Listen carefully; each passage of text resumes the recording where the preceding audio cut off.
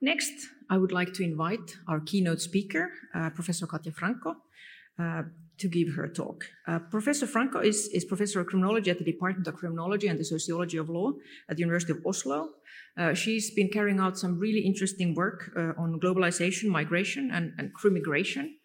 And she's also, as I mentioned, the upcoming chair of the HEONI Advisory Board. Please, you have the floor.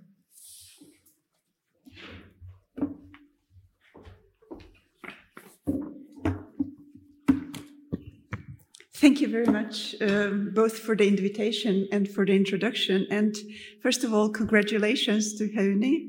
40 years is a really, really big number. I think I was thinking quite a lot about sort of what would be the appropriate topic for today. And I realized that perhaps this is quite ambitious for 20 minutes. So I think I'll just try to be sort of very concrete in my talk, but hopefully give some thought for the discussions that we can also then have after the lunch. And I will start with one of the basic rights that we have, which is the right to life. It is sort of a cornerstone, and it entails not only that individuals and states cannot take other humans' lives, but also it entails an obligation on states to protect human life. Now, at the same time, we live in a world where human vulnerability, corporeal vulnerability, life is very unequally protected, which means that states are in a way able to obey this kind of right in very different terms. And I think a very good image of this is actually the image produced by the this is homicide statistics, which shows how different what different rates of homicides we have globally, and that we basically live in a world where security is a public good, as Neil Walker and Ian Loader put it, for only a very few citizens of very few states, whereas others live in a deeply insecure societies. So the report points out that in the past quarter century, an estimated 11.8 million people worldwide have lost their lives as a result of intentional homicide, making it a more important cause of violent death than war. And actually, if I were to give another talk or a longer talk, that would be one important aspect to discuss, that homicide numbers in a number of, especially Latin American countries, do meet sort of conventional definitions of civil warfare. In 2017, a total of 20 countries had a homicide rate above 20 per 100,000 population. So with a combined population of 707 million, or 9% of the global total, those 20 countries accounted for 49% of global homicides. And this is what I would call very much the sort of the gist of the global security inequality that we have in the world today. Now, what is also interesting is that the report points out that excluding all the sub-regions of Africa for which complete data are not available, and I think that is an important point, Central America and South America at 25.9 and 24.2 per 100,000 population, respectively, were the sub-regions with the highest average homicide rate in 2017, followed by the Caribbean and so on. By contrast, the sub-regions with the lowest levels of homicide at around 1 victim per 100,000 population were Southern and Western Northern Europe, East Asia, and Oceania. So these are, I think, the sort of the contours, the broad brushes of what I would term the global security inequality when it comes to at least the protection of life, when it comes to crime. Now, what I think is also important here is the first sentence saying excluding all the sub-regions of Africa for which complete data are not available. And what I would like to talk about today is not only the inequality that we have in terms of the global protection of life, but also the inequality in terms of what kind of knowledge we have about human security and about the global protection of life, which I think is also very important, because inequality is as one of the central criminological perspective.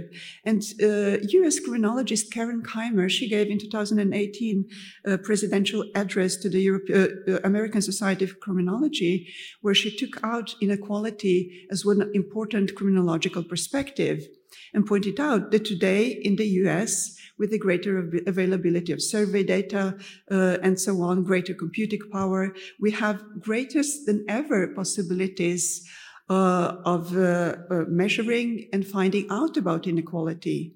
Now, on the other hand, we can contrast this picture about knowledge from the US with the extract from the report saying that although the UNODC Global Homicide Statistic data set covers 202 countries and territories and 96% of the world population, data coverage is below average in Africa. Some countries have neither reliable criminal justice data on homicide nor accurate mortality statistics that can be used as an alternative.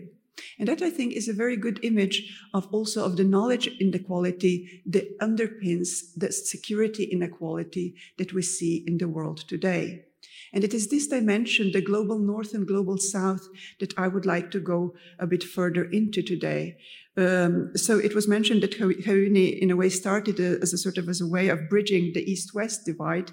But I think this sort of bridging of north-south divide is also a very, very important aspect.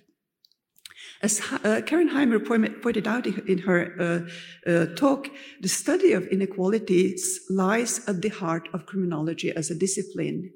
And especially within both US and European context, this has often then also been framed within the framework of intersectionality, which has been a very sort of important framework for then also capturing the inequality pertaining to women, especially issues of law and domestic violence have been very much covered within this perspective, people of color, class issues, and so on, and the intersections of these perspectives, how do gender, race, class intersect and create inequalities, not only in terms of victimhood, but also in terms of criminal justice interventions, criminal justice responses, and so on.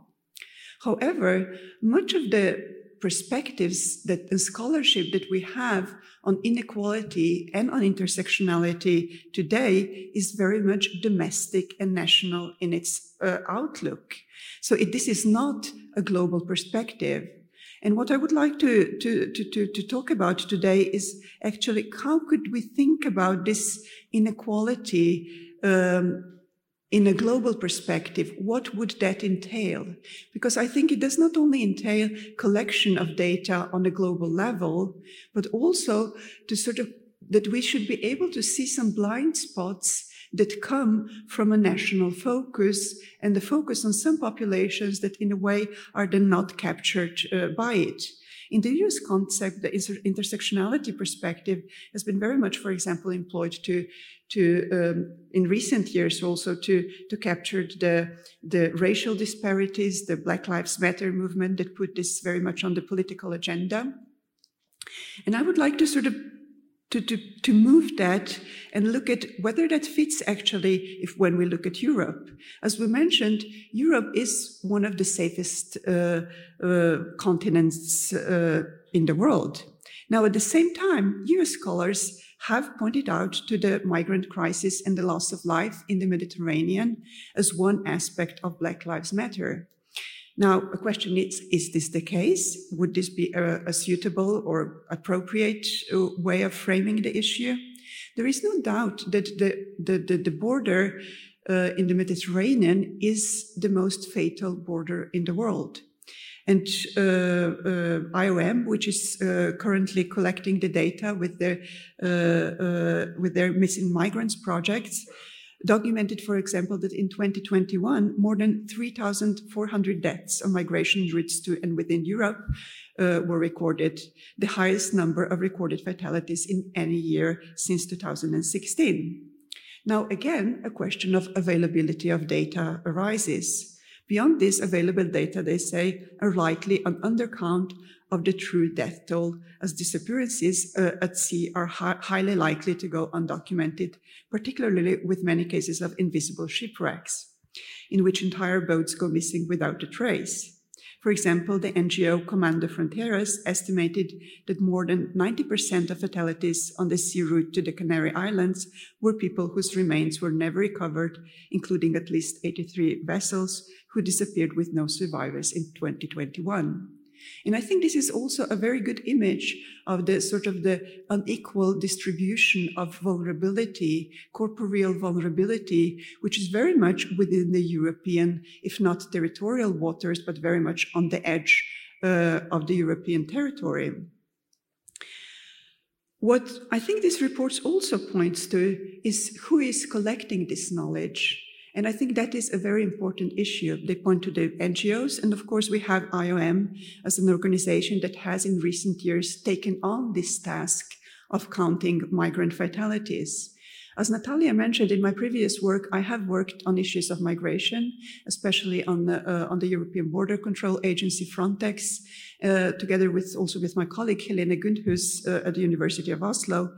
It has been really interesting to read, for example, Frontex reports, because their border deaths are not mentioned, including the recent risk analysis report for 2021, where they point out increasingly sophisticated ways of measuring various types of incidents, occurrences, crimes connected to European borders.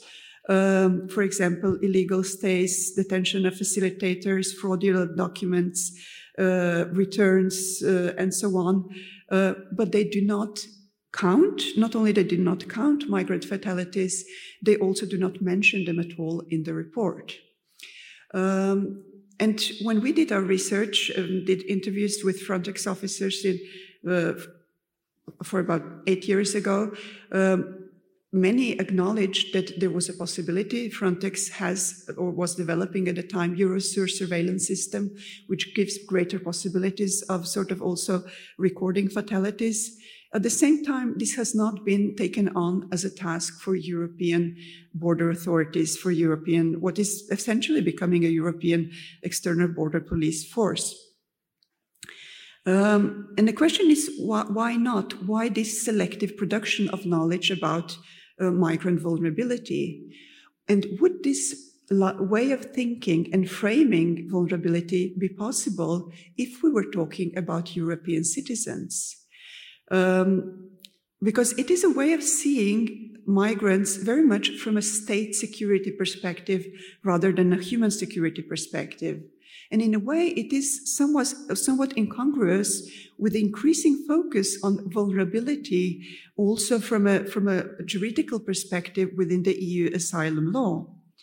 And as Peter Andreas and Greenhill point out, if something in political terms, if something is not measured, it does not exist. If it is not counted, it does not count. If there are no data, an issue or problem will not be recognized, defined, prioritized, put on the agenda, and debated. Now, we could say that we have data produced by IOM at the same time as this counting of data is completely outsourced outside of the European institutions. And in that way also reflected in the fact that the European institutions such as Frontex, for example, do not take a responsibility in terms of prevention of life for the lives that are being lost at sea. So it does not become incorporated in, for example, risk analysis. If we do this and this kind of strategy, what kind of impact does it have on migrant mortality? The focus is very much on crime and crime-related issues. And that, I think, is actually quite an important perspective that sort of needs to, we should put further attention to. And also a question, who produces knowledge is very important, I think, and in a way, somewhat neglected issue, that it matters whether it is NGOs, whether it is state institutions, or whether it is other actors. Because what we are seeing in the Mediterranean border is a growing presence of humanitarian actors, which are private actors, also when it comes to the saving of lives, that both state authorities like Italian authorities, but also Frontex, have in a way somewhat retreated from a sort of active stance towards saving of lives. At the same time, as some states have also employed criminalization to, in a way, dissuade certain humanitarian actors from saving lives. And Fundamental Rights Agency has made several reports about the criminalization of humanitarian actors. So a question is, in a way, would this type of thinking in terms of life and human vulnerability be possible if we were dealing with European citizens? Would it be possible to say that if we have roads that produce several thousand fatalities a year, that, let's say, state institutions wouldn't be actively collecting information about this, and that the police or other institutions that are responsible for road safety would not be then acting according to this type of data? And I think here we have an example of security inequality, which is very much at the Europe's doorstep. And I wouldn't sort of simplify it to say that this is just a question of Black lives in a European context. I think what is important is that these people are not European citizens, and the lack of citizenship on their behalf then has important consequences for the ways their lives are protected in the European sphere. That in a way, the protection of their life becomes a task for NGOs, and accounting and documentation of their vulnerability is then outsourced to an organization such as IOM. So we have, in a way, in this sort of global security inequality, new patterns of knowledge production that I think are really interesting, and I think deserve further attention. And the questions I think that can be asked here is, of course, paraphrasing Judith Butler, who in the aftermath, connected to the war in Iraq, asks which lives are grievable, which lives are being counted, which lives are in a way deserving of attention. And the same thing can be asked, which lives matter in terms of our framing of protection, which lives are seen as deserving of protection, but also are knowable in their loss and in their vulnerability. How much knowledge do states seek actively to collect about the lives that are not the lives of their own citizens? And in that way, I think looking at intersectionality perspective and inequality in a global framework also entails, in a way, a view of how important citizenship is as a structuring force for inequality, that states usually protect their own citizens or seek to protect, but there are great varieties between states globally.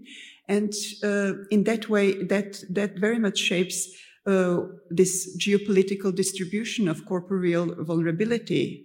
So what kind of state you live in and what state you are a citizen of then becomes a vital question, determining in a way the level of security protection. And I think there is a gap in sort of existing empirical but also theoretical knowledge that we have on extremely violent societies, that paradoxically much of criminological research is produced and much of the data we have is collected in societies that are the safest in the world. At the same time as the societies that are extremely unsafe, we lack even basic data about human vulnerability. And also then, of course, differentiated level of rights and differentiated value of life within this emerging global order.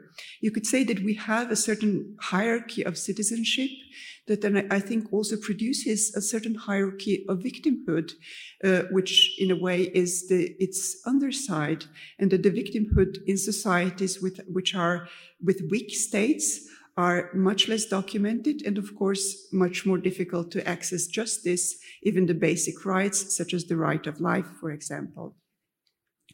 I think actually that my time is pretty much up, so there have been more questions than answers in this talk, but hopefully it will give us something to talk about during our lunch discussion. So thank you very much again for inviting me. Thank you.